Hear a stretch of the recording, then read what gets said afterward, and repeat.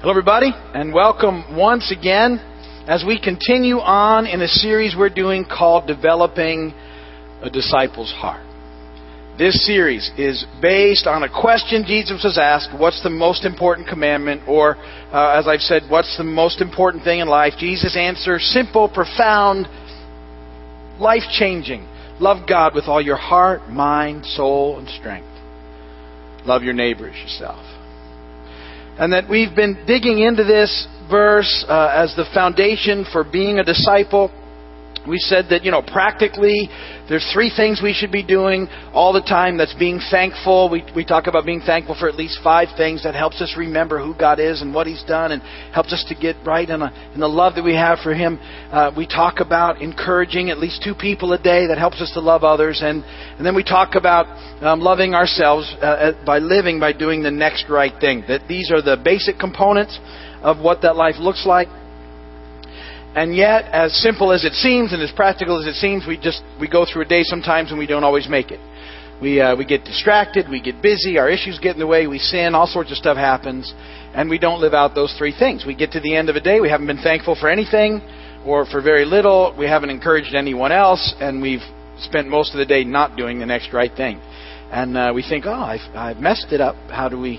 What do we do? And that what we're working on is sort of developing some tools, some ideas, some strategies, a plan, a primer we've called it, to help us get better connected and focused in the Lord so that we feel ourselves and are more aware of ourselves getting off track and then more open to the promptings of the Holy Spirit to get us back on track, so that we can continue in the life that we're called to, the life of disciples, where we really find life. So these are the things that we're trying to develop along the way. And we're working through sections of Scripture together, 7 sections that kind of make up this sort of primer, as we've called it. And my hope is that you'll incorporate these sections of Scripture into your daily life, hopefully early in the day, by taking 15 or 20 minutes and praying through these Scriptures and thinking about them and even journaling your thoughts and ideas to get your day started. And that this is what we're up to. We've talked about getting focused, which is Hebrews 10:19 through 25. We spent weeks doing that. We talked about getting thankful in Philippians 4:4 through 8. We spend weeks developing that. All those messages are available online. You can go back and look at them. And then last week I said we're going to launch into getting connected, which is all about the Lord's Prayer. And we used sort of as an introduction to that last week the idea of trying to free up some time in our lives before I'm trying to ask you for some of this time back in connecting with the Lord. And so we actually did a message on the things that are stealing our time away and how we could get some of that time back and get within the margins of our lives to experience life again. And I hope you've done all that. Of course, you probably haven't. I'm not putting guilt on you, but that's okay. Hopefully you can consider it some more and you can realize that, man, I got to get off the edge of this thing a little bit and move back into a place. And that part of it was looking at our motivations, if you remember, and why are we doing the things we're doing, and really examining, things that we're doing out of fear and out of greed and out of pride and that are just not the right reasons, and getting rid of some of those things in our life and looking and concentrating more on the things that we're doing that are motivated by love, which is the proper motivation. And that if we'll do that, I think you'll find that it restores some margin back into your life, which gives you some time to do the things we're talking about. So we're going to launch in now to this idea of getting connected, and this is the way I approach it and recommend approaching this whole day. I really do start my day by getting focused and thinking about the throne room of God and trying to get a throne room perspective in what that looks like. And then I move into being thankful. I look at those verses and I take time being thankful for things in my life, because that gets me ready to move into this next part of prayer, which is a more connected part, I call it. It's not like the whole thing isn't praying, but this is where I really move in and think about the Lord's Prayer. So we're going to dig into that today. Before I do that, though, did you hear about the guy that ran through a screen door? He strained himself. No? Phew, wow. I thought that was way better than that. Maybe it was the delivery. I'll work on it.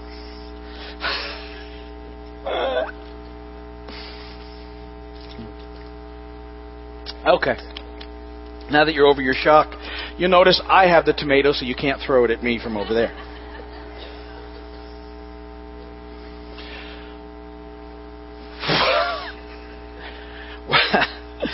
When the disciples asked Jesus to teach them to pray, He responds with what we know as the Lord's Prayer.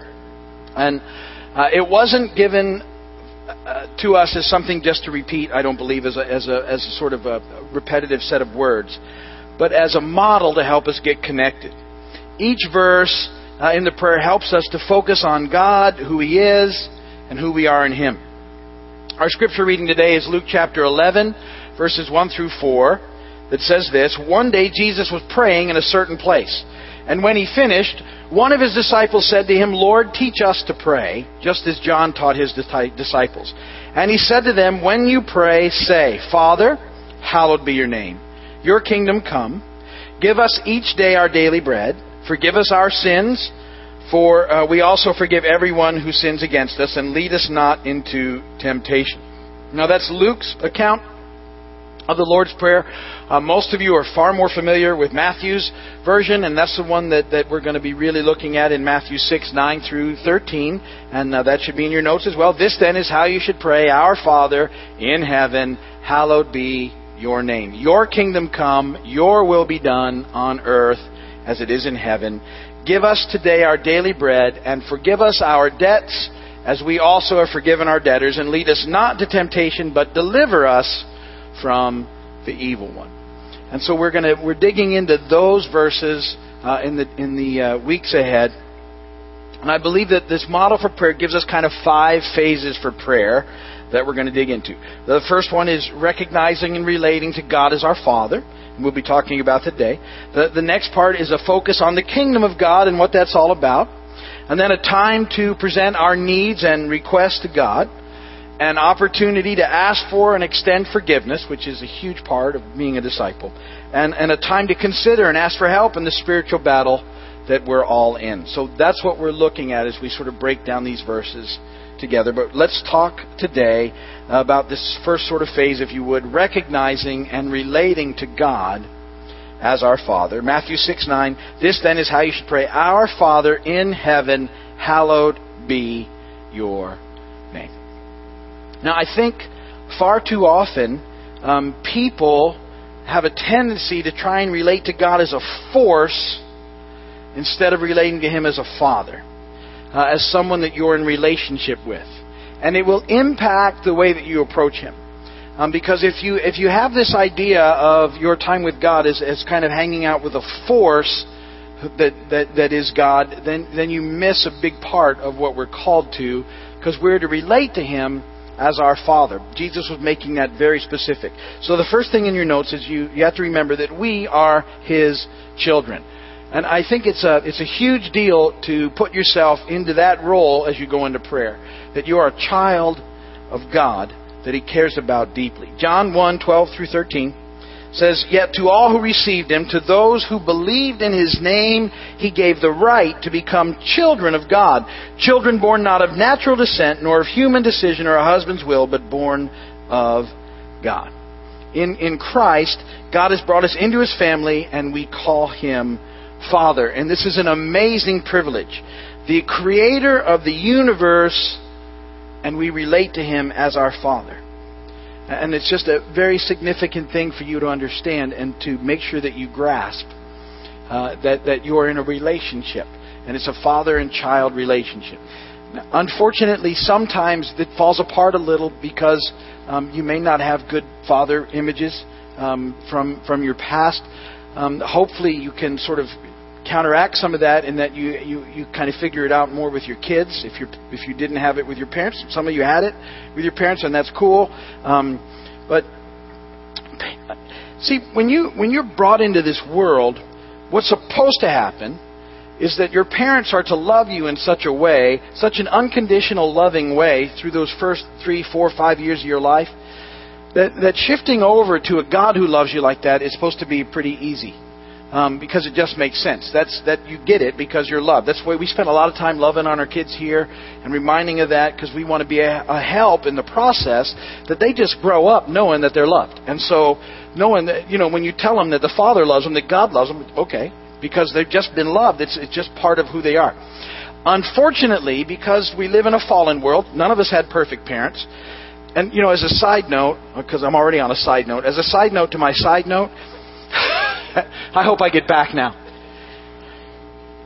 Even if you had perfect parents, you'd still be a mess, because Adam and Eve had a perfect parent and they still chose sin. I don't know if you ever thought about that. I have people that are parents all the time that beat themselves up for their kid. And I'm like, look, you're not perfect. And if you were, they still have opportunities to make choices, because Adam and Eve had a perfect parent and they still chose sin. All right.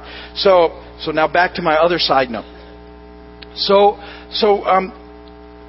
we have to sort of deal with this issue if we didn't have a great father image that we restored somewhere. That a father is supposed to love you like that, unconditionally, completely, always for you, always on your side, always trying there to help you out. At the same time, giving you some very positive direction, encouraging you to make good choices, not just everything being do whatever you want to do, because that's not good parenting, but setting up boundaries and some places that you can go, I shouldn't do that because there's consequences, and you learn those things, but all done in love. And so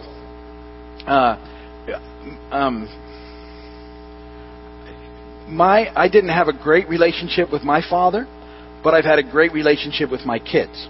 And so, for me, I got to learn a lot about, I hope that we've had a good relationship. Yeah. So, I learned a lot about what that looked like in being a parent, in being a father, what it's supposed to look like. I mean, and again, I'm not perfect by any stretch, but I got a lot of it in there. Oh, well, that's what's supposed to happen. And so, hopefully, if you didn't get it in one way, you got it in another, or you've seen it, or you've observed it, or it begins to make sense to you. But you need to know that God is for you, that He's with you, that He wants the best for you, that He's not a big meanie, that He's not out to punish you, that He's not trying to jump on every little thing that you do. He wants absolutely the best possible life you can have now and forever. In the midst of living in a fallen world on a broken planet, He wants the absolute best for you. And that's the Father that we're relating to in prayer. And so you have to kind of have that going in, that because we're in Christ, we're in direct relationship with God. Galatians 3:26 in the Message paraphrase says it. By faith in Christ, you are in direct relationship with God.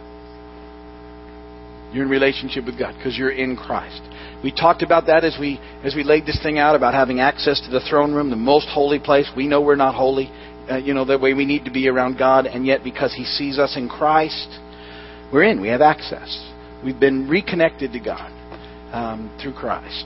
And so we have access to direct relationship with God, the Creator of everything, who is not just a force, He's our Father. And you have to relate to Him that way. So you have to have that in your mind as you begin to pray, that you're going to God, you're hanging out with God, you're spending time with God, and He loves you, and He's for you, and He's with you, and this is a forever kind of relationship, and He wants the best for you. So that needs to be at the beginning of this connection time. Our Father. Jesus brought it up. Jesus introduced the concept over and over again. Not a real Old Testament concept that happens a few times, but the established religion of the day, the Pharisees and the Sadducees and established Judaism, they didn't have that type of relationship. They didn't understand God that way. He was the rule keeper, so to speak, the lawgiver, and they had this thing broken in, the laws that they had to follow. They didn't connect with Him in love the way that we do. They were afraid to say His name. They didn't even write it. They skipped letters when they wrote it. They came up with other names to call Him because saying, God was revered in such a way, but they took it to a point where they couldn't even relate to God. I mean, it's good to respect God. It's good to respect your Father, but not in a way that means you can't relate to Him. And so we have to work that in. And Jesus was introducing that to His disciples again. When you pray, revolutionary, say, Our Father in heaven. That was huge. And you need to take that in, to the amazing gift we've been given to be His children as you connect with Him in prayer. Secondly then, because of that, we approach Him with freedom and confidence. Ephesians 3:12, in Him and through Him we may approach God with freedom and confidence. So that means, we can come to talk to Him about everything and anything that's going on in our lives. going on. Now, I get some people who think that when they're a mess, they shouldn't go and talk to God. And I'm like, well, no, it's not what it says. Because if you limit yourself to the times that you're not a mess to go and talk to God, you won't be able to talk to God very often. You're immediately limiting well, I can't go, I'm a mess. I couldn't go hardly ever. I'm always a kind of a mess. Or, people go, well, I'm angry. And so God is so cool, He can handle that. How about that? Even if you're upset, I've gone straight up to Him and said, I'm not happy about things. And okay. It doesn't change much, but but He can handle it because He's God. And He sets me straight. Just, it's in loving. He loves me back into where I need to be. He's that kind of God. This is an amazing thing that we have. We have a freedom to go to Him no matter what's going on. We have a confidence that we talked about that allows us to go to Him because we're in Christ. We know we're not perfect. We don't have to pretend to be perfect.